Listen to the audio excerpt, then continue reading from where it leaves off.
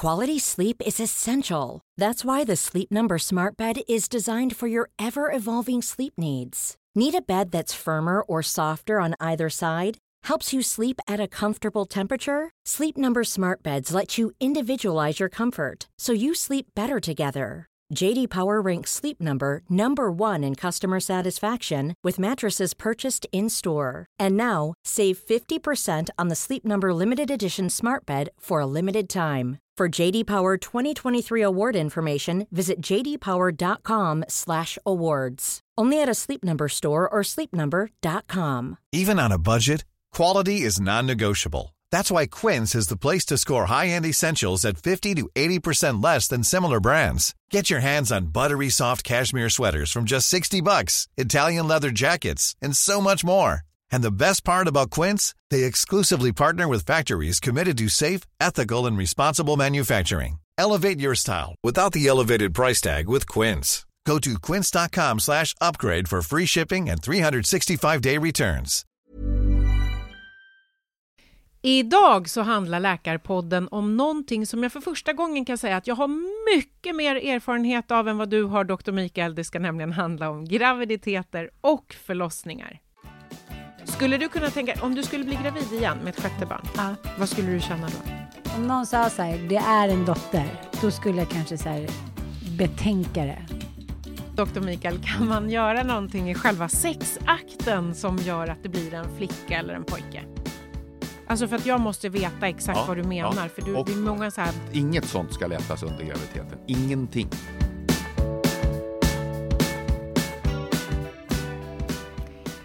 Graviditeter och förlossningar, Dr. Mikael. Äntligen någonting som jag har mer erfarenhet av än vad du har. Ja, det har du verkligen vad det gäller egen upplevelse. Men jag har ju varit på 100 och tusentals förlossningar för att lägga bedövning och smärtlindring. Ja, det har du i och för sig. Men du har aldrig legat där själv? Nej, så jag har 2 barn då förstås, men jag har inte, det är några saker som jag aldrig har sagt. Jag har aldrig sagt att jag vet hur det känns, utan jag får nöja mig med att säga att jag ser att du har ont. Vad kan jag hjälpa dig med? Ja, just det. Som läkare och som manlig läkare framförallt så är det det du får nöja dig med. Vi har fått massor med frågor kring just graviditet och förlossning. Det handlar om till exempel träning när man är gravid. Det handlar om kost, hur viktig den är, om man verkligen inte får äta vissa fiskar och så vidare. Läkemedel, smärta, smärtlindring, förlossning, kejsarsnitt, allt möjligt. Och som en liten hjälp idag så kommer vi då och då vända oss till Ann Söderlund som ju väntar sitt 5:e barn och som jag träffade för bara några dagar sedan. Men vi sätter igång på en gång, eller hur Mikael? Ja, det gör vi. Nu går vi på det. Och då är min första fråga. Hur många barn föder vi i Sverige per år? Ja, det är lite olika. Det varierar ungefär mellan 90 och 100 000. Är det mer eller mindre än förr i tiden? Ja, vi har, alltså, befolkningen ökar ju så att en hel del på grund av inflyttning förstås. Men det är en svag ökning. Är det här med att vi blir allt äldre när vi får vårt första barn, är det sant eller är det en myt? Nej, det är sant faktiskt. Om man på ett ungefär säger att medelåldern för förstföderskor på 70-talet var 26,5-27, beror sig lite på. Det är regionala skillnader här. Man är lite äldre i storstäder, märkligt nog. Och nu så ligger det ungefär på 29 år, 29,5. Så det har på 30 år, 40 år så har det ökat 3 år. Men varför är kvinnor äldre i storstäderna när de väljer att få barn? Ja, alltså det vet man ju inte riktigt. Man vill etablera sig och den har naturligtvis med yrke och karriärer och såna här saker. Det kan man se att det finns olika stadsdelar där i centrala Stockholm där medelåldern på förstföderskor är 37 år. Alltså nästan, jag höll på att säga 10 år, men inte riktigt år äldre än riksgenomsnittet. Ja. Men det, oavsett när man föder barn, om man är 25 eller om man är 35, så händer det ju en massa saker med kroppen när man blir gravid. Skojar du? Det händer så oerhört mycket. Alltså vad glad jag blir att du säger det, för jag vet ju det av egen erfarenhet eftersom jag blir ett hormonellt litet monster. Men du får gärna berätta ur medicinsk synpunkt vad som alltså händer. det ska ju hända saker. Men kroppen håller ju på och ställer om. Och det här är ju lite kul. Alltså vi pratar ju mycket om man pratar mycket om viktuppgång och olika delar. Och viktuppgång under graviditet är ju inte samma sak som viktuppgång uppgång i vanliga fall, utan det är någonting helt annat. Det är en mängd av hormoner. En del känner vi till, det finns säkert många vi inte känner till. Men framförallt östrogen ökar då under hela graviditeten, så man kan komma upp i alltså 100-faldiga nivåer jämfört med om man är icke-gravid. Och progesteron, det finns speciella något som heter relaxin som gör att lederna blir slappare, och skälet till det är att man ska förbereda sig för att man kan utvidga sig både under graviditeten och naturligtvis i synnerhet vid förlossningen då. Och det finns ju andra, att man får ju lite mer pigment, det är också hormonellt styrt. Så det är väldigt mycket sån här som påverkar, och det vet man ju mycket, mycket väl. Det är ju ingen, man skojar och säger att det här kan ju påverka psyket, och så skrattar man. Självklart gör det. Det har fysiska effekter och det har psykiska effekter. Jajamän, jag är den första att skriva under på det. Sen är det en annan spännande grej, och det är att jag har ju till exempel fått 4 barn, och det är ju olika från graviditet till graviditet också. Det är ju inte alltid exakt likadant bara för att jag är samma fabrik, samma bebisfabrik. Det här pratade jag lite grann om med Ann då, som väntar sitt 5:e barn. Vi lyssnar lite på vad hon hade att säga om det. Ja. Du är jättefin, Ann. Är det här med i podden? Ja. Ja, då säger jag tack. Vad hade du sagt annars om det inte hade varit med? Det hade jag gått och pussat dig. Hur känns det att vara gravid för 5:e gången? Upp och ner. Häromdagen sa min man så här: kan man adoptera bort det direkt när det kommer? Är det någon vi känner som kanske behöver det? Nej. Men du, vad är det för skillnad om du jämför din 5:e graviditet och din första? Den första var ju så väldigt mycket min graviditet. Min och Kjella Bies, min före detta svägerska. Jag tänkte lite så här efterhand att det hade nog inte spelat så stor roll vem pappan var. Alltså förlåt, du som är pappan, det blev ju jättebra. Men jag var väldigt mycket sådär, fick en liksom hormoniell liksom slagdänga i huvudet, att det var så här: nu tickar den biologiska klockan och nu ska jag bara ha ett barn. Och det var nästan så här desperat känsla från sekund 1. Nu skulle det bara bli det här barnet. Så att, men jag har alltid varit ganska lugn och trygg i mina graviditeter. Jag har aldrig varit särskilt nojig. Det här är nog min nojigaste gång. Är det? Varför då? Ja, men för att nu vill jag inte hänga ut någon, men det är väldigt många i min vänskapskrets som har fått missfall, som försöker bli gravida som inte kan, som har fått barn som det har varit liksom problematik med och som till och med har gått bort efter några veckor bara. Så att mitt i den här bebisbakarbubblan, vet, de här första 12 veckorna, så var det så otroligt mycket som hände som kanske inte var så himla liksom skönjande för min känsla då, att jag säger gud vad kul, jag är gravid. Utan jag bara gick omkring och tyckte synd om andra och försökte peppa andra att göra allt från liksom IVF till liksom många av mina närmaste vänner hade det väldigt jobbigt. Och, så att jag blev lite så här, men gud, vadå, är det så här man ska tänka? Kommer allt gå åt helvete den här gången då? För jag har alltid varit så här, blir det så blir det, och det blir säkert bra. Men det har inte funnits tanken att det inte skulle bli. Jag har inte liksom tänkt att jag är någon som får missfall, eller jag är inte som person. Jag tänker inte att jag ska få missfall. Jag tänker att jag ska få ett barn och att allt ska gå bra. Så jag berättar alltid i vecka 5 eller 4. Jag är väl bara... Och det var samma sak nu. Jag var ute på krogen med en nära vän. Och då så jag tror jag är med barn. Jag har med mig graviditet. Och bara, men du är ju sjuk. Det är klart att du inte är. Jag bara, jo, det är bara en känsla. Och jag har inte ens gått över tiden. Men jag är dum i huvudet. Det är alltid mitt tecken på att jag går åt fel håll. Ännu mer än vad jag gör i vanliga fall. Och så var det. Så gick jag hem till min man och sa så här: ja, jag är gravid liksom. Klockan kanske var 12. Han bara, nej det är du inte. Gå och lägg dig nu typ. Jaha, så gick jag la mig. Men när fattade han att du faktiskt var gravid? Förra veckan, tror jag. Så i vecka 37 ja, eller? 3 veckor kvar. Nej men gud. Nej, jag alltså det här kommer bli härligt, men nu måste vi renovera. Och nu är han bara arg. Så att han förbereder sig på sitt sätt.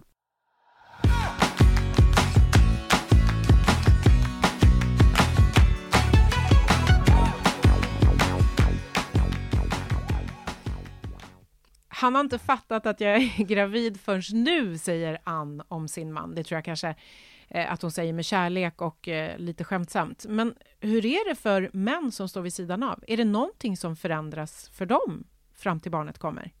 Ja, det är ju att förhålla sig till det nya kvinnliga psyket. Som då är till viss del, det är ju inget, liksom man raljerar och skojar över det här att det är hormonduschar hit och dit, ja, men det är välkänt att det östrogen gör att man blir lite mjukare, lite gladare, höga halter av progesteron kan göra motsatsen, och det är ju inget märkligt att kemiska substanser påverkar vår sinnesstämning. Och där kan man som man då, eller som jag är ju far till 2 barn, man visste inte riktigt hur man ska förhålla sig. Det som jag kan tycka nu, och det här låter väl manligt, men det är eftersom jag är man då, så blir det lite svårare att förstå, lite en mer nyckfullhet som man liksom ändå var förberedd på, kan jag tycka. Att jag visste att det skulle komma. Så att, man ska vara beredd på att de här hormonerna... Jag tycker också så här, men vi kanske ska sluta skoja så himla mycket om det. Att så här, hormonstint tant liksom. Och kanske inse att det här är rätt starka grejer som händer i kroppen ändå. Ja, alltså jag tycker man får väl skoja om allting och det här, men att ur det medicinska perspektivet så måste man ju förstå att det är mycket kraftfulla substanser, så det är klart det påverkar oss. Det är inget... Det är självklart. Det är naturligt. Ja, vad bra att vi har befäst det. Ja. Men vad jag undrar rent fysiskt, hur förändras kroppen då? Ja, och det är ju intressant att du frågar det här, för viktuppgången är ju naturligtvis bara fett. Nej, det är klart det inte. Du pratar direkt om viktuppgång. Ja, går direkt dit. Direkt dit. Jag har ju fått mycket frågor. Hur mycket går man upp i vikt? Och i snittet, hur mycket ska man gå upp? Ja, precis. 10-15 kilo är normalt. Och med normalt menar du det är ett snitt? Ett snitt menar jag, ja. Men riktigt smala tjejer kanske kan behöva gå upp mer. Och väldigt kraftiga kvinnor kanske bör gå upp lite mindre. Men det som kan vara väldigt intressant att veta är ju ändå att det som väger nu i den här viktuppgången, det är ju fostret, och det tillväxter ju. Har man ju en snittvikt på 3,5 kilo. När de föds, när de föds, och det finns en liten tendens att den blir lite större. Fostervattnet väger ju. Rör sig om 1-2 liter i alla fall. Vi har moderkakan, ett helt nytt organ i kroppen som tar över en hel del av hormonproduktionen som äggstockarna har gjort. Sen har vi blodmängden. Man får ju ett taskigt blodvärde ganska kvickt faktiskt. De flesta kvinnor äter ju järntillskott. För att blodet blir så mycket mer, så att det blir mycket mindre koncentrerat. Är det så? Ja, alltså det blir lite mer. Man har en hyperkoagulabilitet, det vill säga.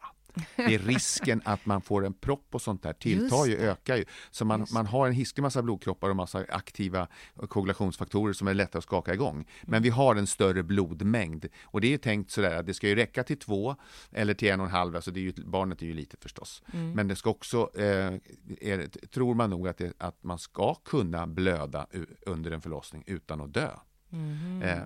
Det är det som är det har inte jag fattat. Ja, alltså det är ju samverkar ju. Det här är ju fysiologiska skeenden. Det är ju ingenting som kom de sista 30 åren, utan då får man ju titta tillbaks hundratusentals och miljontals år, vilka som har klarat sig bäst då.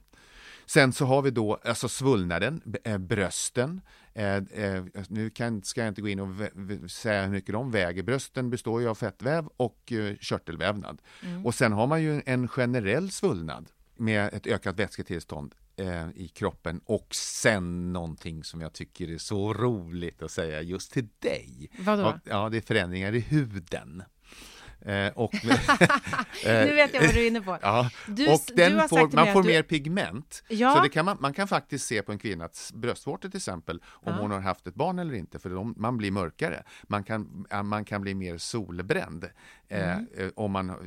för att man är mer reaktiv. När man är gravid, ja. När man är gravid. Och man kan se på leverfläckar, godartade sådana här som alla vi har, alla människor har ju det, att de blir lite mörkare efter en graviditet. Man kan också få så här pigmentfläckar i ansiktet om man inte har skyddat sig ordentligt. Det får man ju gärna efter just en graviditet. Får man och det bleknar bort till viss del. Ja, men inte helt. Jag har kvar en liten rackare under ögat här. Och det var efter min senaste graviditet.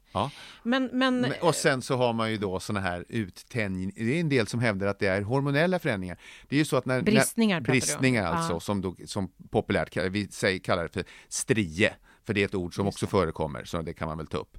Och det kan man ju få även om man inte varit gravid, utan man har till exempel, det kan man mycket väl se på bodybuilders eller folk som är väldigt kraftiga, att när huden utvidgas och tänds ut så mycket, att så att säga en del av den här elasticiteten som gör att huden kan fjära tillbaka försvinner. En del menar att hormonerna spelar roll här, men de där går ju inte alltid tillbaka. Eller mycket Nej, precis, sällan. och det var ju därför du skrattade, kan man ju tillägga. Därför att du säger så här, du har aldrig sett en vuxen kvinna som har fått barn som inte har haft bristningar. Nej, någon gång är så här vid 40 års ålder. Och när du då säger till mig... Och jag har inga och, bristningar. Jag har massor med brister, vill jag dock påpeka. Mängder av brister. Men inte några bristningar. Ja. Olika falla ödets slott. Ja. Och du vägrar tro på det. Du vill bara se mig naken. Ja, precis. Och nu börjar hon, du vill kära se mig lyssnare, naken. nu börjar hon att klä av sig.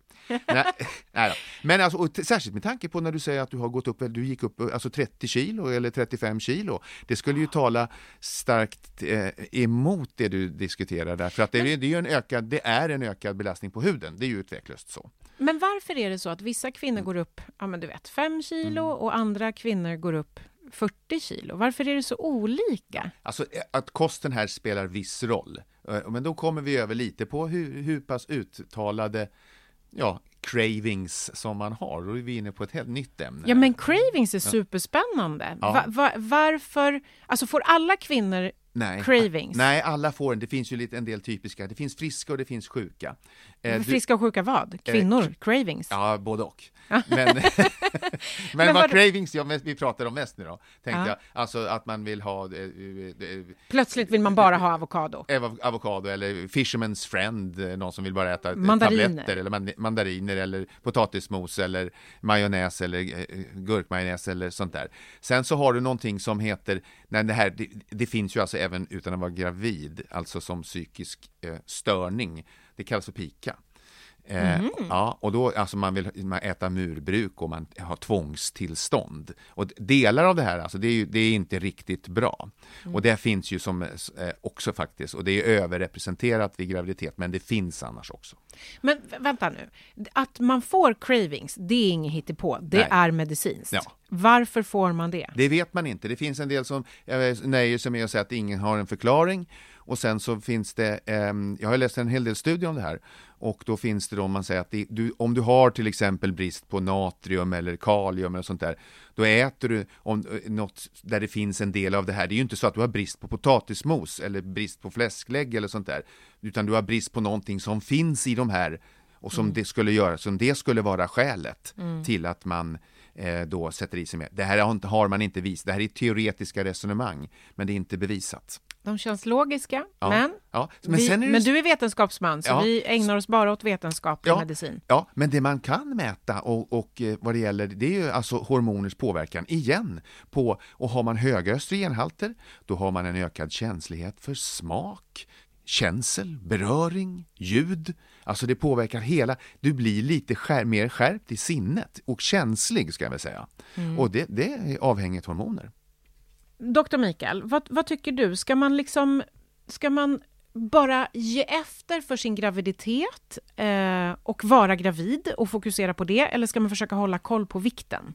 Ja, alltså jag tycker att man ska vara gravid bara och njuta av det tillståndet. Men man kommer ju gå på kontroller och man bör följa det där. Och skenar iväg alldeles för mycket, då blir det ju ökade risker också. Och de tycker inte jag man ska negligera. Man vill ju ha barnet, varför ska man utsätta det då för ökade risker? Och det vet man att går man upp mellan 10 och 15 så är det normalt.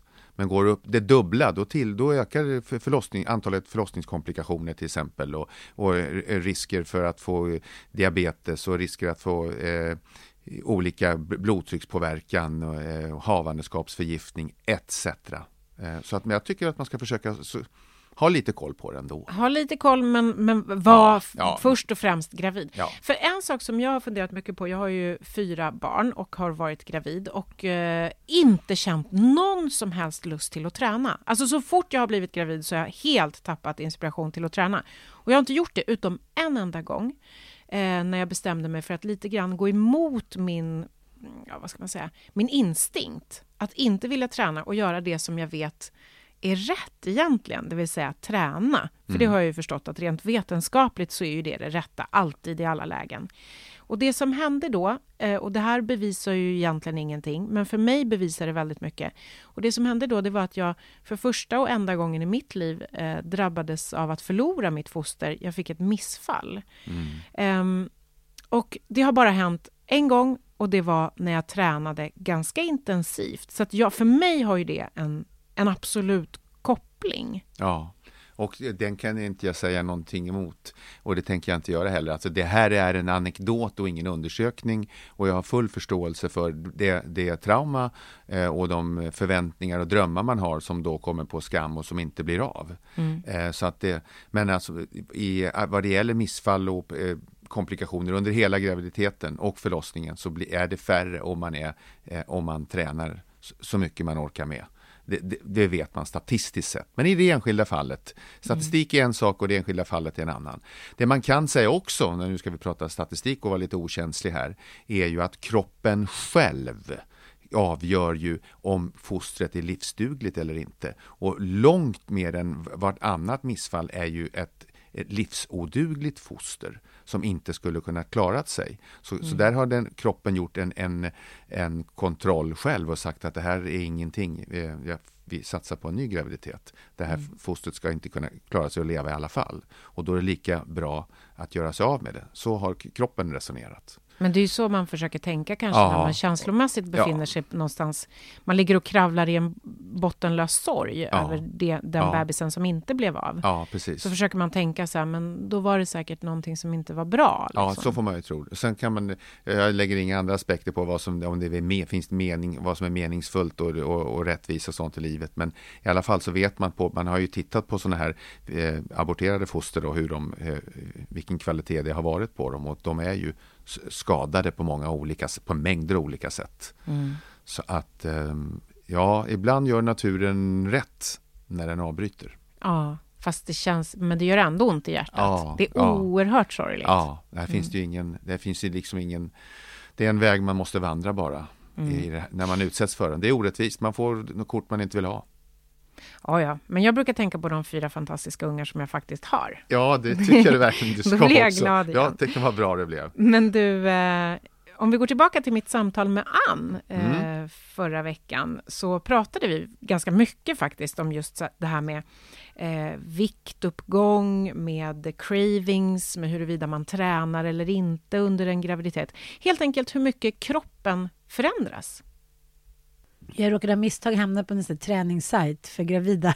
Då var det så här, nu är jag vecka 36 och min barnmorska tycker att jag kanske ska lugna ner mig. Men så länge jag mår bra av liksom gå på gymmet och så här, va? Det var ju då förra veckan när jag var 36. Jag var så här, men hämta typ en bår och ta mig dit så kan jag ligga på någon så här medicinval. Jag har också varit extremt osport under mina graviditeter. Första graviditeten gick jag på så här gravidjumpa. I vecka 10 kom jag dit och då sa hon så här, det här kanske är lite tidigt. Så gick jag på någon yoga, men nej, jag har inte sportat överhuvudtaget. Försökt gå lite promenader, men det gick inte heller så bra. Har din kropp förändrats mycket? Oväntat lite. Men det som är skillnaden är att man har varit olika liksom, fysiskt tränade, man ska säga. När du går in i olika graviditeter. Eller så har graviditeten påverkat den på olika sätt. Första graviditeten, då var man ju så här 29 och du vet, fjett, en liten badboll och sen var det klart och sen vägde man lika mycket som innan. Med Elon, min 2:a, som var en karelin eller en viking eller jag vet inte vad han var, han åt upp mig fullkomligen. Jag såg ut som en fågelskrämma med en badboll på magen. Han vägde nästan 5 kilo och 61 centimeter, hade ett jättehuvud. Vi vet fortfarande inte var han kom ifrån. Så då blev men jag tycker jag sett ungefär likadan ut. Man vill ju gärna säga det. Förutom förra graviditeten med Bobo. Vad hände då? Nej, men då var jag ju ganska nyseparerad. Ja, du vet ju att man mår lite upp och ner då. Ja, så då blev du mindre? Ja, och plus att jag samtidigt hade satt igång en träningsblogg för att jag kände att jag var tvungen att överleva den här skilsmässan.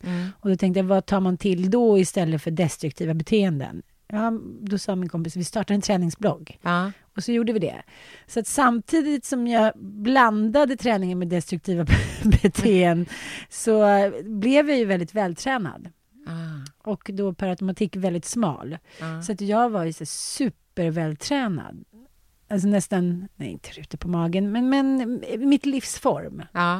Och jag hade ju precis fyllt 41 när jag blev med barn. Så då, det var ganska härligt tyckte jag. Att vara i så bra fysisk form när jag blev gravid.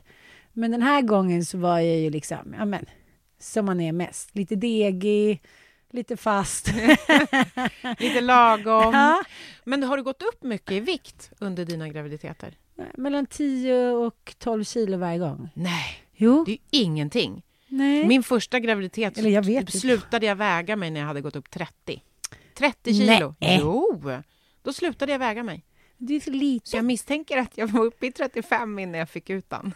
Men du måste bara berätta för mig, är det mest vatten eller var det så att du nästan låg på Lide Parad och intravenöst bara så här åt bullar? Åt. Ja, men första graviditeten var så. För mig var det liksom, jag passade på något så fruktansvärt. Så det är så att man passar på? Ja, jag gjorde det. För det är aldrig någon som erkänner. Det var vatten. Nej. Och vad åt du då? Gud. Det såg ut, min bakdel såg ut som en laggårdsdörr som man skulle kunna öppna på bredden. Det var helt gräsligt. Det jag gjorde, det var att jag bejakade varenda liten lust och det var mycket så här, jag vill ha kokt ris med majonnäs. Nej, men gud, typ äckligt. Ja, skitäckliga grejer. Och jag fick en noja på potatismos som skulle vara så här fabriks, alltså pulvermos. Och på det skulle man ha en sån här räksallad som de har på olika korvmojar. Alltså bara det. Potatismos och räksallad. Så det var ju bara kladd. Jag fattar inte ens hur jag kunde få ner det. Men det åt jag mycket. Vilken tid som helst på dygnet också. Aha. Så det kunde vara så här, oj, nu är klockan 3 på natten och nu vill jag ha mitt potatismos. Och sen så det absolut konstigaste med min första graviditet, det var att varje gång jag åkte förbi när de hade gödslat någonstans så att det luktade djurbajs, så blev jag akut hungrig. Nej. Jo, är inte det sjukt? Du gjorde det väldigt ofta eller åkte förbi gödslade fält? Ja, för just då så pendlade jag, för jag jobbade på TV4 Uppland. Så jag pendlade mycket mellan Stockholm och Uppsala. Och där var det mycket gödsel. Och då var du tvungen att äta? Då hade jag alltid med mig en liten macka så jag kunde börja äta när det började lukta bajs. Men din dåvarande man, sa han någonsin så här, men älskling, ska vi inte ta det lite lugnt nu? Nej, det var han som köpte all mat. Han var the feeder, big time.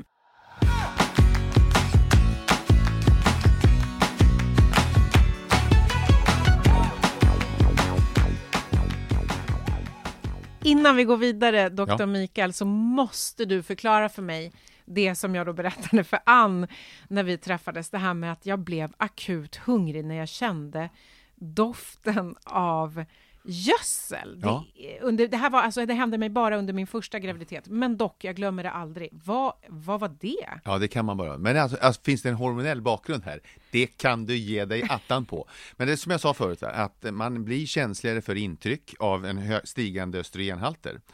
Och så att du upplever smaker och lukter kraftigare än vad du gör. Och sen så...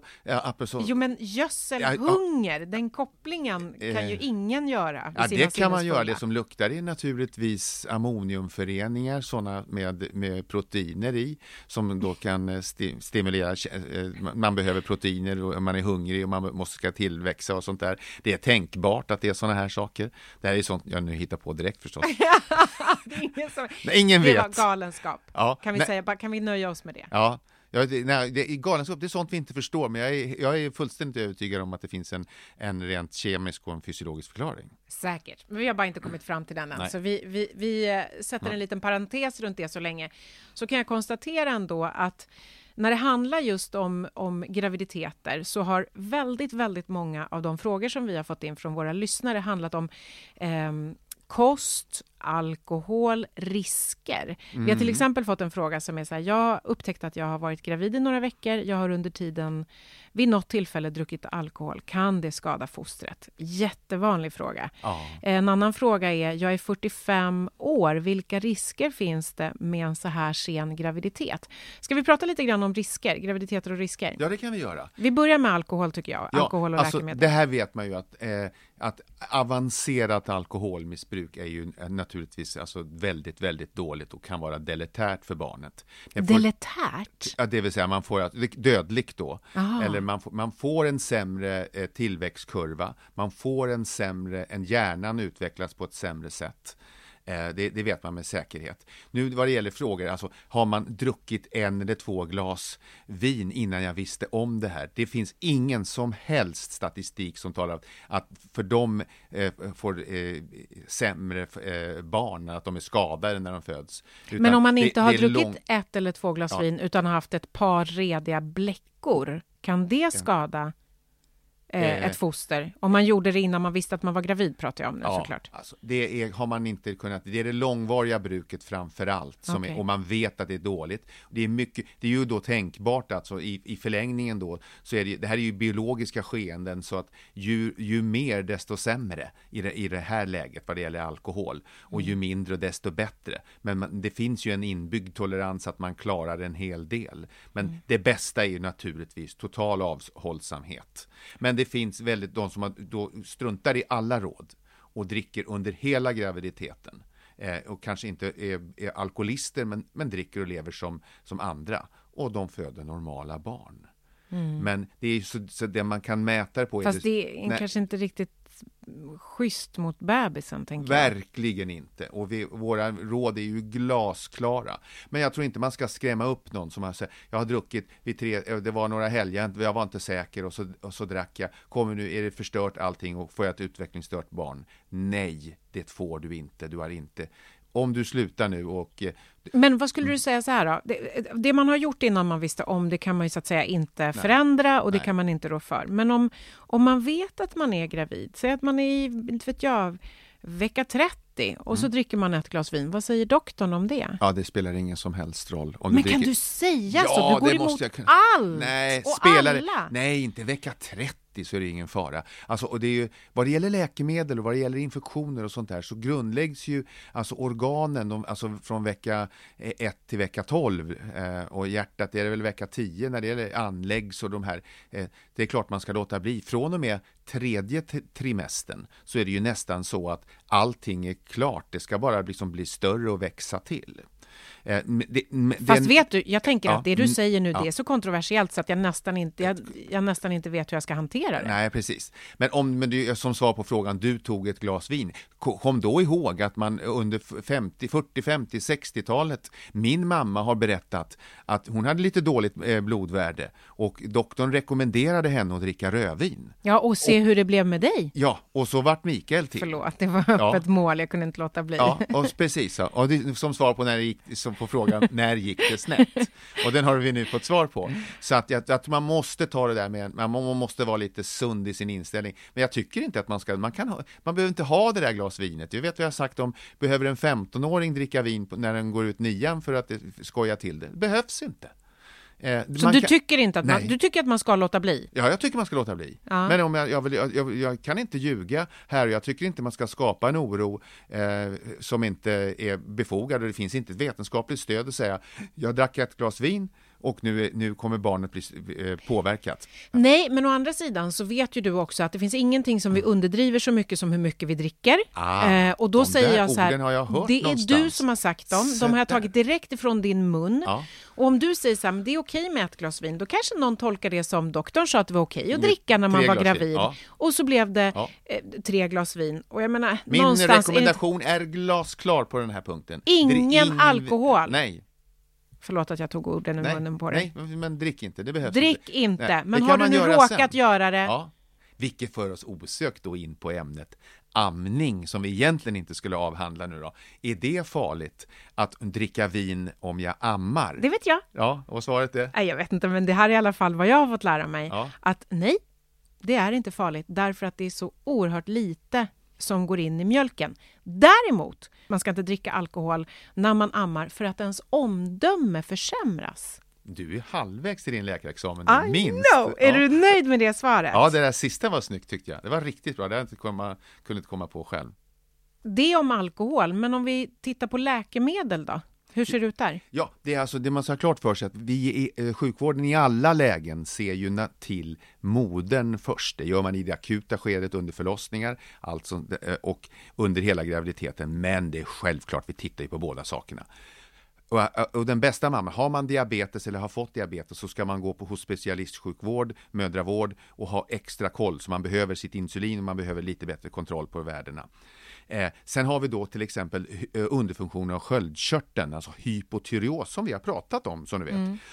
Där man fick Levaxin. Precis, och då har man nog ett ökat behov, ungefär 25-50% högre dos behöver man. Under tiden man är gravid? Ja, och det här ska man vara väldigt noga med, för annars kan man få utvecklingsstörda barn.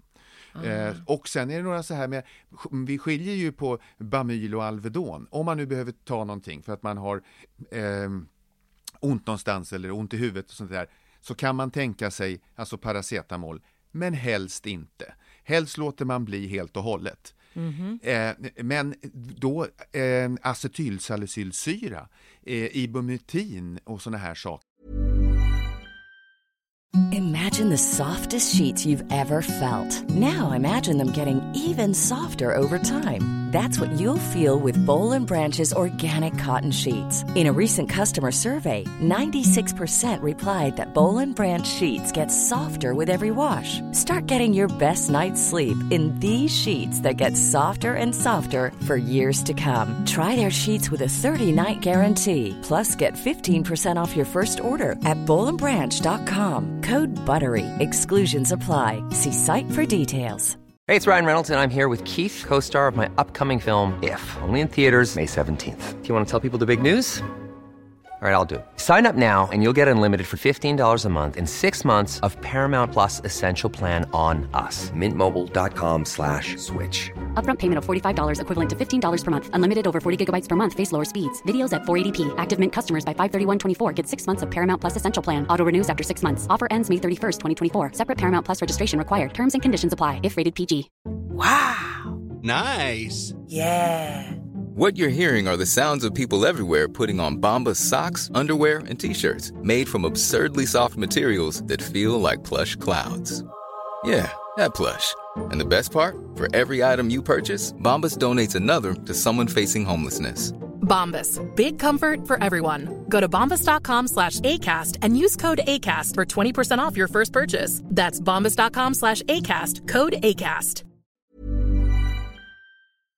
NSAID-preparat får absolut inte, det ska inte ätas. Det påverkar under hjärtat och kärl och sånt där. Så det ska fullständigt undvikas. Alltså, förlåt att jag ställer en sån dum fråga, men du pratar om att Alvedon är okej under graviditet. Helst inte, men det är okej. Treo, nej.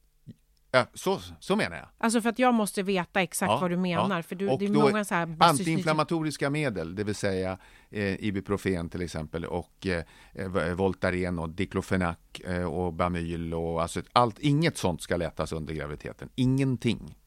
Tack så mycket Dr. Mikael. Då går vi över på mat. Ja. För vi får väldigt många matrekommendationer och förbud när vi är gravida. Det är fisk som ska vara från vissa ställen men inte från andra. Det är ingen sushi ska man äta. Och nu kommer jag inte ens ihåg allt som man ska tänka på. Det finns ju olika infektioner, listeria, man undviker lax, gravade historier, undvik dem, trassla inte till det, ta dem, ät det någon annan gång. Och det man kan äta då är ju odlad fisk. Vild Östersjöfisk har ju mer såna här dioxiner och PCB och elände, så det ansamlas ju hos det. Så det låter man bara helt enkelt bli. Sen är det de här andra infektionerna som kan då komma liksom, så att mamman blir sjuk, och det ska man ju också undvika, så att smörgåsbord och sånt där det tycker jag man liksom kan låta bli. Det är framförallt fisk och vissa grönmögelost där det kan växa, listeria till exempel. Det ska man låta vara. Genomstekt, genomkokt mat till att börja med. Och inga katter i närheten. Det vet vi har pratat om. Toxoplasmos. Farligt att ha katt när man är gravid. Ja. Eller i alla fall att hålla på med kattlådan, vad jag förstår. Precis. Ja, och det låter man bli bara. Då vet vi det. En annan fråga som jag nämnde tidigare, det är ju den här med jag är 45 år och vilka risker finns det med sen graviditet? Jag tänker att ålder är väl också en riskfaktor vad gäller graviditeter. Alldeles riktigt. Dels för fostret så att äldre kvinnor har en större risk att få till exempel barn med morbus Down, alltså en kromosomrubbning när man har en extra kromosom. Hur kommer det sig? Ja, det vet man inte, men de delar sig sämre allt eftersom det är den här celldelningens funktioner som blir sämre när man blir äldre. Man har ökad risk för att få diabetes, man har ökad risk för att få havandeskapsförgiftning, det vill säga proteinläckage med enormt högt blodtryck som är en direkt, det finns egentligen bara ett bot mot det där, ut med barnet och en del andra också sån där, så att, och det blir lite svårare också bara rent att bli befruktad. Ja, det är klart, men jag tänker om man redan är gravid som den här lyssnaren då, så är det så att det är högre risker också, både för en själv och för bebisen i och med åldern. Men vad gör man då? Går man på extra kontroller? Det gör man. Man erbjuds ju det efter 35 års ålder. Men man ska komma ihåg att sannolikheten för att man får ett friskt barn är fortfarande högst. Utan det rör ju sig om att 95% av de här barnen blir alldeles jättenormala. Risken att få ett fullt friskt glatt chansen såklart är störst. Det var bra sagt tycker jag. I mitt samtal med Ann Söderlund som jag hade tidigare så pratade vi faktiskt just om hur man känner när man är gravid och ska få sitt 5:e barn och har passerat 40. Nu ska du bli 5-barnsmamma. När du var ung, vad såg du framför dig då? Drömde du om 5 barn? Nej gud, jag drömde inte om något barn. Men jag var ju verkligen så här killen hela dagen. Jag kallade mig till och med för Anders fram till jag var 10 år. Så här, kör Anders, bara sport och liksom, hängde med pappa på alla, så här, han var ju sportjournalist på alla små tävlingar och hit och dit. Det var liksom mitt liv. Och så, man kanske lekte med dockor någon gång, men då var jag doktor eller liksom skulle ta hand om någon som var sjuk. Det gillar.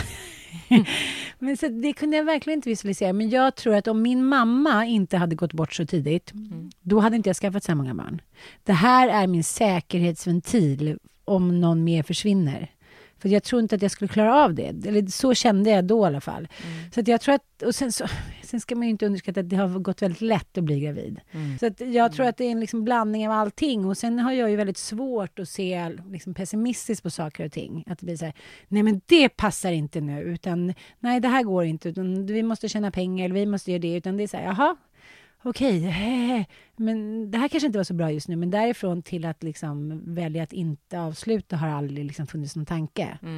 Men den här gången så känner jag mig... Jag är lite rädd den här gången. Jag är lite orolig för första gången i mitt liv. Det är så himla konstigt och jobbigt. För att jag... Men är det inte för att du har... Jag tänker, du har 4 barn. Allting har gått så bra. Det får liksom inte... man vill ju aldrig att det ska gå dåligt. Men det får inte skita sig nu. Jag vet att det här kommer bli mitt sista barn. Nu liksom, för första gången i mitt liv känner jag så här, I'm over and out, I'm done, I'm finished. Jag var rädd att det aldrig skulle komma. Det verkar inte göra för vissa. Men nu känner jag så här, det här är min sista prinsaplutt. Och då tror jag någon form av undermedvetet så är jag skitskraj för att det kanske kommer gå fel någonting. Ja, men sen är det ju så här, är det så konstigt att man blir mer rädd när man blir äldre? Det är ju bara, man läser statistik och sen så är man rationell och förstår att jag har tur om allt går som det ska och det kommer det göra, men fan, det kan ju alltså, det är väl helt normalt, är det inte det? Jo, men jag var nog också räddast min sista, eller senaste gång, det vet jag inte. Det tror jag nog. Och jag tror att det hade med åldern att göra, att jag visste att nu är jag äldre, nu kan mer gå fel liksom. Så att, men ja, så jag vet inte, men jag är också lite mer rädd för förlossningen. Är du? Ja. Hur har dina förlossningar varit? Mycket blandad kompott. Ja. Allt från sugklocka till så här akuttryck av Gudrun Abascal på 40 minuter och så här akut blödningar och nästan så här förblött till allting gick. De 2 senaste gångerna har jag blivit igångsatt. Okej. Någon vecka innan, för att jag har verkligen, det har kommit upp. Min andra förlossning har kommit upp när jag liksom höll på att stryka med. Så då har liksom blivit så här, och då har de varit så bussiga så då har jag fått komma en vecka tidigare och liksom under ordnade former. Och det tyckte ju Mattias var jättehärligt. Han bara, gud vad enkelt det var. Man bara åkte dit. Sen så sväckte de hål på den där trumhinnan, eller på så här. Och sen så några timmar senare så var han ute. Han tyckte det var så lyxigt. Det här, vad pratar alla om? Ja. Men nu är jag mer så här, du måste vara beredd, älskling. Du vet, det här kan gå på 20 minuter. Liksom inte så här, vad ska vi göra med Bobban? In med Bobban i bilen. Någon får hämta honom på sjukhuset. Så här, kör bara, vad jag än säger. Så här, tvinga in mig i bilen. Men okej, men hur ska du göra den här gången då? Tänker du att du kanske ska bli igångsatt igen? Nej. Då? Nej, utan nu tänker du att nu kör du. Om det gjorde känns så bra. satans ont alltså. För är du rädd för smärtan? Nej, jag har ju fått för mig de 3 senaste gångerna att jag inte ska ha någonting. För att min barnmorska har sagt så här, men det kan bli massa komplikationer hit och dit. Jag bara, jaha. Så då har jag liksom varit tapper. Men sist kom jag ju på då, någon timme innan jag skulle föda, så här, varför ligger jag här och är tapper? Gamla tanta. Så det var så här, ge mig epidural. Det var ju någon som kom in och svävade lite fram och tillbaka som en osalig ande. Och sen så, oj, tyvärr det är för sent. Du är redan öppen så mycket. Så här, född nu. Men jag visste inte att det brukade ske en massa komplikationer när man tog epidural. Det visste inte jag heller. Att det ofta blev sugklocka och sådär. Jaha, det hade jag ingen aning om. Nej, men för att man förlorar ju verkkraften. Ja, det förstår jag. För du vet ju hur det är. Jag har bara tagit det en gång. Det var ju som att du och jag satt så här nu och så kunde jag ha fött. Ja. Jag kände ingenting när jag satte den. Nej, och det var tur det, för det var så slut. Men så då menar hon att det blir liksom att man inte orkar då. När det väl är så här, nu ska du köra, kom igen. Då är man inte inne man i är inte det. liksom Nej, riktigt närvarande. närvarande. Lite kanske, eller läst någon tidning eller käkat popcorn. Och då är det så här, nu kör vi, nu kommer barnet. Jag hoppar ut då, och det gör det ju inte. Inte ens när det är 5:e. Men alltså det där är så svårt, för ibland får jag för mig att det är någon så här konspiration mot kvinnosläktet. Att det är så här, föd naturligt, utan bedövning. Gör allt, sätt dig i en skog och liksom knäböj. Att det är något så här, det är bara för att det är vi kvinnor som föder. Och hade det varit män, då hade man gjort det enkelt, cleant, smärtfritt. Så ibland får jag för mig att det är en så här konspiration mot oss kvinnor. Och ibland tänker jag, nej men de vet vad de pratar om. Det allra bästa är det naturligaste, om man kan liksom. Vad tror du? Men alltså, det kan man ju säga så här, att innan tekniken och liksom den industriella revolutionen kom till världen, då fanns det ju ingenting. Då fanns det en viskutrasa liksom, eller en pinne när man blev amputerad under kriget och liknande. Och det kan väl ingen säga att det var naturligt och bra. Nej, och framförallt så var det ju fler barn som dog då. Och det var fler mammor som dog då. Så att jag menar... En kompis till mig forskar kring det här. Hon sa så här, om vi bara hade lite mer kunskap i den tredje världen om första minuterna efter bebisen kommer ut, som att de kan sätta saker i halsen, att det bara är att rensa med en liten plastplupp, då skulle liksom flera miljoner barn överleva varje år. Så att så här, det där är så mycket skitsnack, det här med det naturliga hit och dit och fram och tillbaka.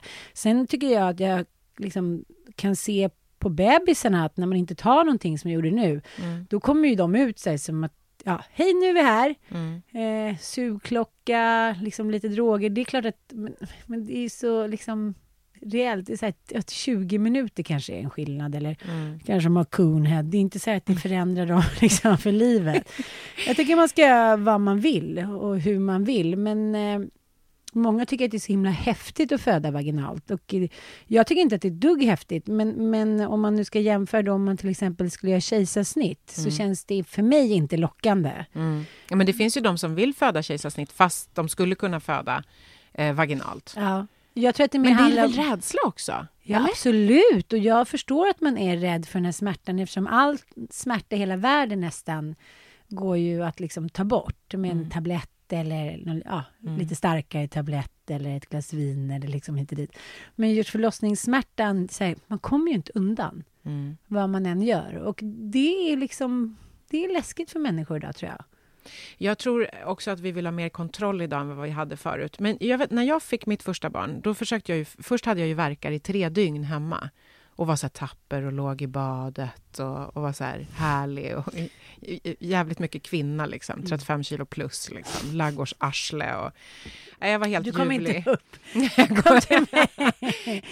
Och ringde och jag verkar två verkar på 10 minuter. Ja, men det är ingenting, så du får inte komma hit förrän du har 3 på 10 minuter. Jag bara okej, 3 dygn hemma. Sen så ringde jag till en annat sjukhus och sa, nu är jag trött på det här. Nu får ni göra något. Och då sa men gud, har du gått hemma 3 dygn med värkar? Kom hit på en gång så hjälper vi dig.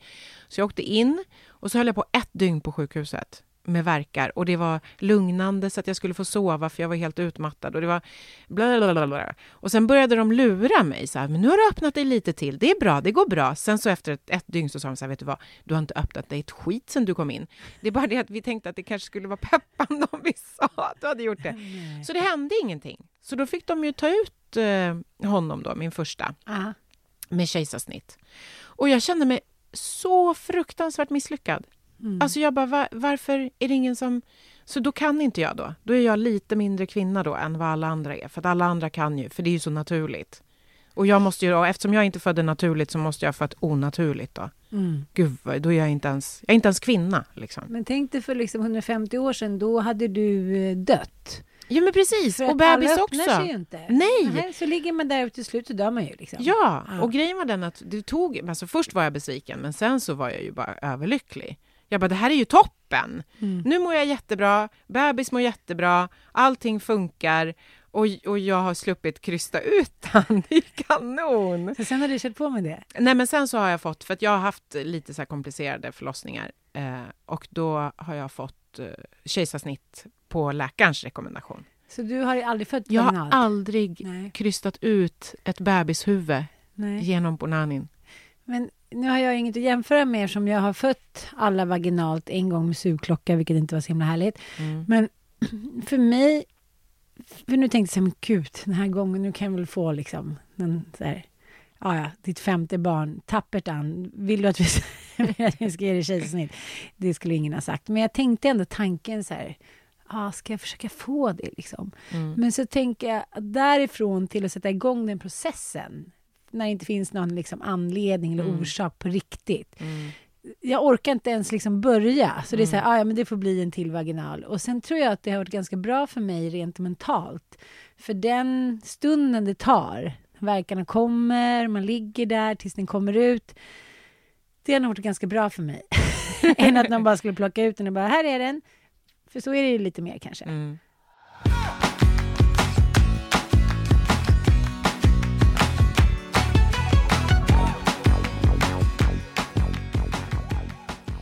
Vad säger du, doktor Mikael? Ann har ju ett resonemang om att hon har ändå fött 4 barn vaginalt, så hon kan lika gärna göra det 5:e också. Hon orkar inte dra igång liksom ett kejsarsnitt nu. Finns det någon skillnad på, alltså vad gäller säkerhet på vaginal- och kejsarsnittsförlossning? Alltså upprinnelsen till det, alltså man tycker ju så här då att det är en vaginal förlossning är den normala. Alltså under miljontals år så fanns det inga alternativ. Under miljontals år så har ju också många fler bebisar och mammor dött under förlossning än vad som händer idag. Exakt. Och vad vill man då? Hur kan vi då på bästa sätt hjälpa kvinnan och fostret eller barnet då? Och då är det ju riskpatienter. Det är ju så det har seglat upp när man tänker att det barnet ligger åt fel håll. Det tar för lång tid. Det har fått syre. Vi mäter ju som ni vet. Man tittar, man kan ha skalpelektroder, man kollar sammandragning, man kollar pulsen på barnet och så vidare och så vidare. Och när man ser att det seglar upp en risk, då har man olika nivåer på att nu ska barnet vara ute om 5 minuter, om 15 minuter, om 2 timmar. Och då gör man ju de här kejsarsnitten på en medicinsk indikation. Det är ju inte smärtindikationen som i första rummet här nu. Vi kommer dit. Men då gör man ju därför att den här vaginala förlossningen går inte som den skall. Så då gör man ju för att alla de här som förr i tiden dog, de kan man ju rädda många av dem. Och det är ju så cesarean heter det på engelska, men det är så kejsarsnittet har kommit till. Men det har ju också ökat. Ja, det gör. Vad jag förstår. Ja, och det är ju väldigt, det kan jag förstå att det ökar, för vi är bättre på att hitta risker när det kan vara komplikationer man inte kände till. Det görs ultraljud nu, man gör mängder av saker så man har en bättre koll på riskgraviditeter som man missade förut bara. De ökar, det vet vi. Ja. Och då får man ju kanske tänka så här att en av anledningarna är att kvinnor inte riktigt förstår varför de ska genomlida denna vaginala smärta och liksom detta lidande när man kan göra ett kejsarsnitt. Vad tycker du om det? Alltså jag tycker att man ska prata om det är väldigt dumt att gå in i en diskussion med någon överhuvudtaget och säga ultimatum att du får inte och du ska födas normalt eller det så här, utan det här är en diskussion man ska ta med den enskilda. Jag tror inte på en gemensam förklaringsmodell eller strategi för alla kvinnor. Vi försöker ju i alla andra tillstånd, bröstcancer och hypotyreos och höfter och ben och knän och vad du vill, så försöker vi med personliga lösningar, personlig behandling, speciellt skräddarsydd för varje enskild individ för att få det så bra som möjligt. Så varför skulle man inte göra det med förlossningar? Men ibland har man en felaktig rädsla om, man är antingen rädd för epiduralen, att få en nål i ryggen, eller så är man rädd för en smärta man inte förstår. Då ska man ju prata om det med proffs. Och det är ju det man ska göra i första hand med barnmorskor, tycker jag. Att man börjar där och så kan man där utifrån den diskutera sig fram. Och säga att ja, om du är så oerhört rädd och vi har pratat och du har förstått och allting och inte vill ha en ryggbedövning såsom smärtlindring, så kan man tänka sig ett kejsarsnitt. Men däremot ska man inte gå ut till en oinformerad, oupplyst patient och säga be dem välja. För då vet man inte vad man ska välja för man har inte kunskapen. Och nu har man ju under en graviditet, då har man ju tid på sig att förklara, att tänka kring, att resonera, gå hem och fundera. Ja, du ska inte vara rädd. Du är trygg i våra händer. I värsta fall gör vi så här att inte värsta fall. I ett fall så kanske vi säger att vi utesluter inte kejsarsnitt. Vi ser om det kan funka med den här. Men om du ändrar dig om en månad eller 2 eller 3 eller 4 så tar vi den diskussionen då. Men varför ska man föda vaginalt med alla risker som det för med sig? Ja, men, det finns för ju väldigt... icke-risk när man har, jag avbryter det men alltså, det är mindre risk. Det är inte riskfritt med att skära upp buken och sen skära upp livmodern och dra ut ett barn och mamman ska sövas eller stickas i ryggen. Behöver inte sövas om det inte är ett katastrofsnitt. Om det är ett planerat snitt så sövs inte mamman. Och då kanske man en koagulationsstörning och får en blödning i ryggen eller sticker fel eller bedövningen inte tar. Alltså man måste förstå, det finns inga behandlingar som inte har en baksida. Det finns inte någonstans någon gång. Och då är det i ett normalfall, om det inte är en riskgraviditet, då är det säkrare att föda vaginalt. Om man inte har identifierat risker. Har man det, då är saken en annan. Men om det inte finns någonting, graviditeten förlöper normalt och det är ingenting konstigt med någonting, utan det är bara en viss rädsla för smärtan, då skulle jag nog säga, men då försöker vi, du får en epidural i ett tidigt skede. Och den här ryggbedövningen som är så fantastiskt bra. Nu har vi pratat om epidural 1000 gånger. Nu får du förklara vad det är. Det är, man lägger en ryggbedövning. Man går in med en nål mellan 2 kotor och så stoppar man in en slang. Och så kan man ge lokalbedövning och lite av ett morfinliknande preparat. Och man kan till och med vara uppegående och ha väldigt god att fylla på den här bedövningen. Så att man inte alls får den här kraftiga smärtan. Och här kan man göra ett ganska tidigt skede. Det finns ju andra modeller av smärtlindring. Alltså lustgas kan man ju ta. Det är ju välkänt att används många på sluttampen. Man används i, jag vet inte hur, 50-60 år i alla fall. Sen finns det olika bedövningar. Bäckenbotten, pudendusblockader, PCB, paracervikalblockad. Man lägger lokalbedövning runt livmoderhalsen och så vidare. De här sitter ju inte i så länge, kan påverka krystförmåga och krystkänsla. Sådär. Så att jag skulle nog säga faktiskt, jag är ju part i målet här nu. Som narkosläkare så är det ju vi som lägger epiduralerna. Ja. Och det är ju Rolls-Roycen, får man nog tycka. En epidural lagd i god tid kan fungera ju väldigt bra. Men det här med att tappa chansen för krystarbetet, alltså att det blir svagare. Ja, nu har man ju kombinerade preparat så att man har fortfarande, man kan vara uppe och gå. Så att det är en liten påverkan.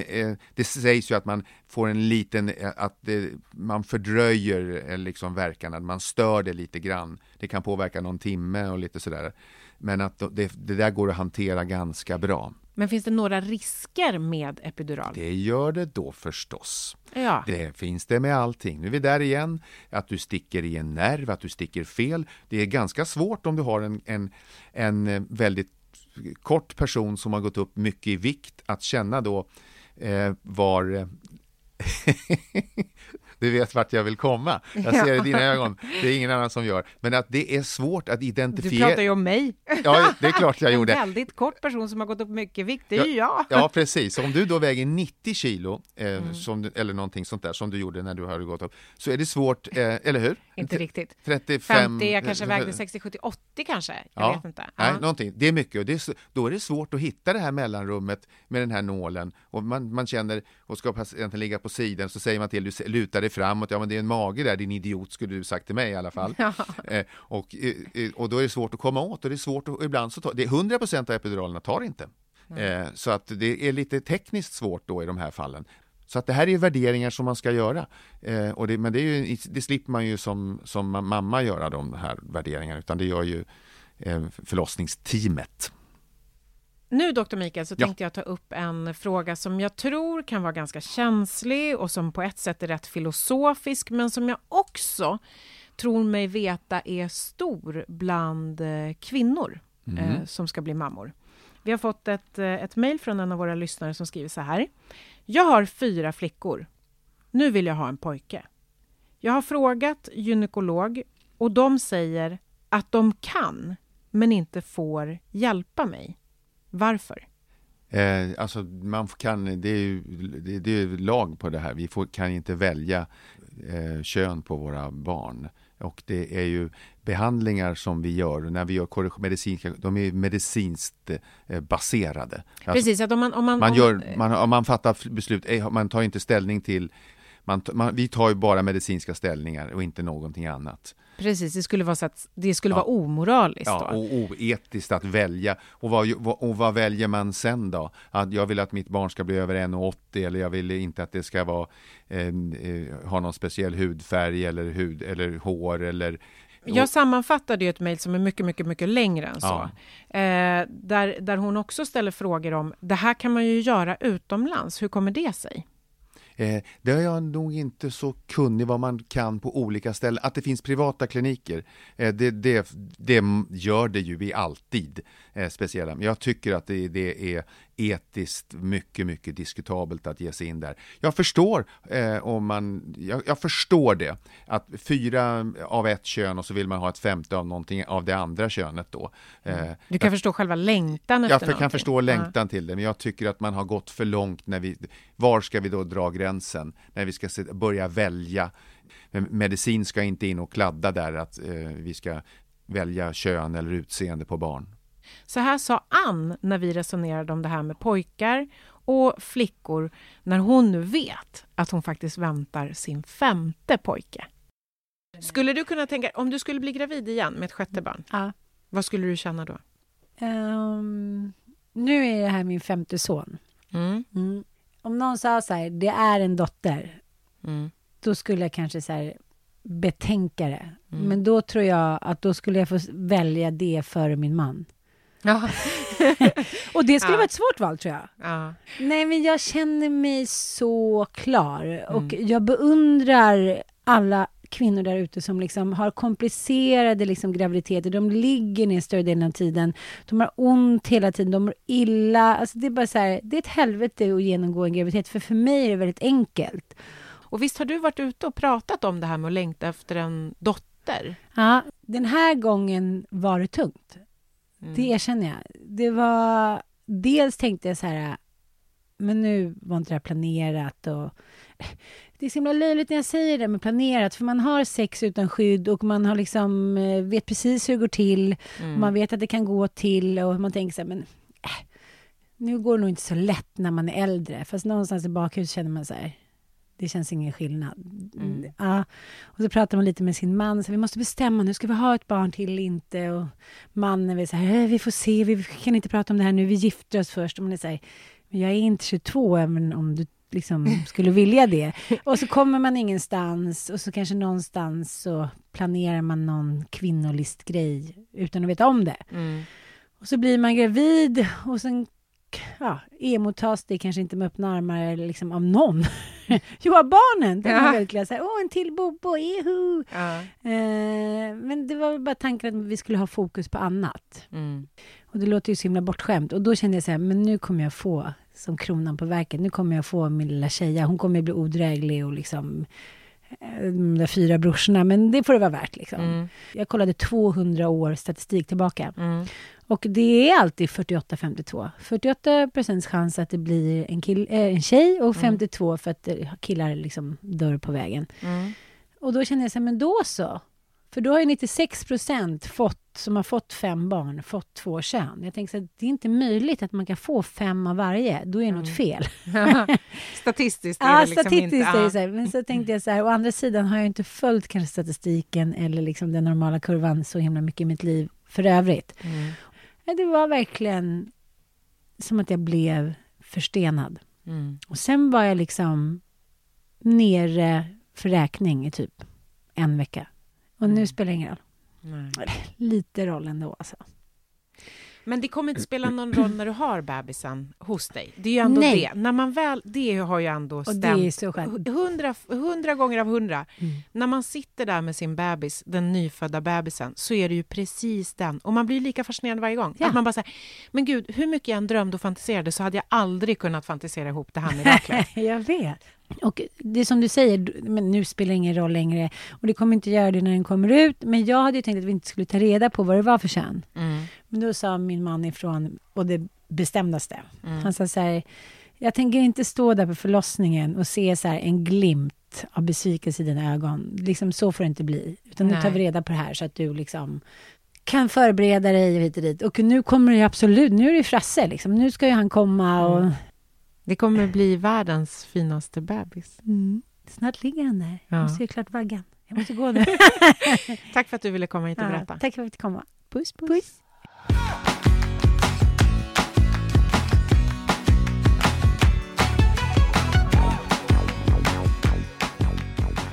Vad säger du, doktor Mikael? Kan man göra någonting i själva sexakten som gör att det blir en flicka eller en pojke? Ja, det kan man faktiskt göra. Trapetssex visar sig ge mer... Nej, man kan inte det. Det är, om man ska såna här resonemang jag har hört förut. Ja, det har jag också. Att man kan stå på huvudet och man kan stå hit och dit. Och man, beroende på när man har sex. Det här som Ann pratar om, att liksom, flickspermierna överlever längre. Ja, precis. Och då förstår jag inte resonemanget. Men jag förstår en del av det. Alltså, det är en vacker teori sådär att procentuellt sett så kan de spermier som ger en flicka vifta på svansen längre än vad pojkarna kan. Pojkarna simmar snabbare och kortare. Så att om man då kan befrukta ägget längre upp i äggledaren, det färdas ju ner, det tar ju mellan 2 och 7 dagar för ett ägg liksom att komma ner till livmodern. Så att om det då har kommit ända ner så skulle det vara en övervikt av pojkar. Och om man fångar det precis när det har släppts ut så skulle det vara men det där har inte visat sig hålla. Det finns ju andra resonemang då varför stridspiloter bara får kvinnliga, de bara får flickor. Därför att pojkarna, spermierna, de är känsliga för G-krafter. Och sådär. Och det har man, inte det? Nej, det har man heller inte kunnat visa. Det trodde jag. Ja. Så det finns många teorier. Likaså om den är toppig eller magen är vänd hit och dit så kan man se. Men det där är inte reproducerbart. Men hur är det här med att liksom, om man har fått... Det finns ju många sådana här, om man har fått en pojke eller 2 pojkar säger vi, så är det 90% chans att det blir en pojke till. Eller, alltså du vet alla de där olika procentteorierna. Statistiken, om vi nu ska räkna, nu är det inte exakt det är inte exakt 50-50 utan det kan vara, det beror på hur man räknar, 51-49 till förmån för det ena eller andra, eller lite fler pojkar eller lite färre flickor. Man kan räkna, det är olika länder och statistiken är inte helt tillförlitlig. Men säg att det är 50-50 då. Och då är det ju alltså sannolikheten, då är det ju 50 vid ett barn och sen att man får 2 barn av samma kön då, det skulle liksom vara 25% chans. Och 3 då så är det hälften av det, då blir 12 och 4 blir det 6 och 5 då som i hennes fall. Statistiskt sannolikheten för att få 5 av ett samma kön skulle vara någonstans 3%. Men den finns ju fortfarande. Så det är ju möjligt att det här är ren statistik bara. Det vet man inte. Ja, statistik är statistik. Ja, verkligen. Ett litet liv i magen, det är inte statistik. Nej, det är det inte. Vet du vad det är? Väldigt påtagligt och skönt. Det är magi. Ja, det är det. Det är ett mirakel, det var det. Ja. Hör du? Men jag skulle ha blivit en flicka. Jag har ju 2 bröder och Så att jag kallades Mika länge. Mina farföräldrar kallade mig för Mika länge för att se om jag skiftade kön. Det gjorde jag inte. Nej, men vad tror du att din mamma tänkte när du föddes och hon konstaterade att det var den tredje grabben? Ja, hon var väl lite trött. Hon har fått svara på den här frågan många gånger när jag gick till snett, och det har vi under det här programmet fått höra flera gånger. Hon drack rödvin då för att kunna påverka. Och då fick hon dig. Ja.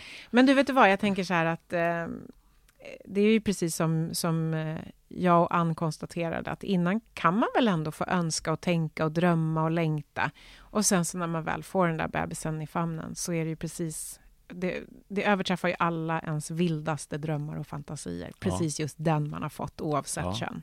Jag gillar hennes man där, får jag säga, faktiskt. Väldigt insiktsfullt av honom att trots allt reda ut det där innan förlossningen i en sån situation som de befinner sig i, ska man väl säga. Okej, doktor Mikael, vi hinner inte med så många frågor för det har varit så fullmatat ändå. Men ditt så här är det hinner vi alltid med. Ja, precis. Och nu har jag jag vill vara tydlig, så här är det. Graviditet är ett normalt tillstånd med ökad hormonell aktivitet.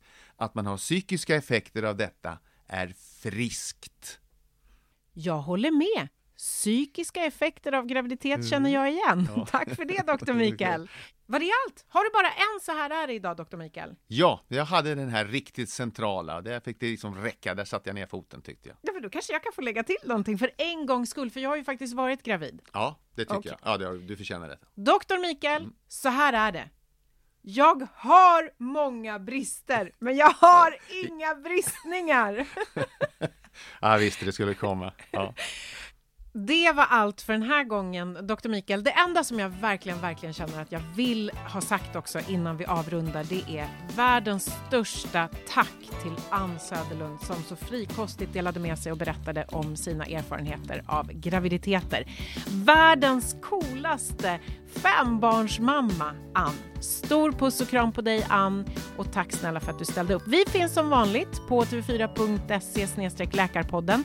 Man kan mejla oss på läkarpodden@tv4.se, och så finns vi på Instagram, Läkarpoddens Insta. Kom gärna med tankar, funderingar och frågor. Puss och kram så länge. Hej då! Kram så mycket. Hi, I'm Daniel, founder of Pretty Litter. Cats and cat owners deserve better than any old-fashioned litter. That's why I teamed up with scientists and veterinarians to create Pretty Litter. Its innovative crystal formula has superior odor control and weighs up to 80% less than clay litter. Pretty Litter even monitors health by changing colors to help detect early signs of potential illness. It's the world's smartest kitty litter. Go to prettylitter.com and use code ACAST for 20% off your first order and a free cat toy. Terms and conditions apply. See site for details.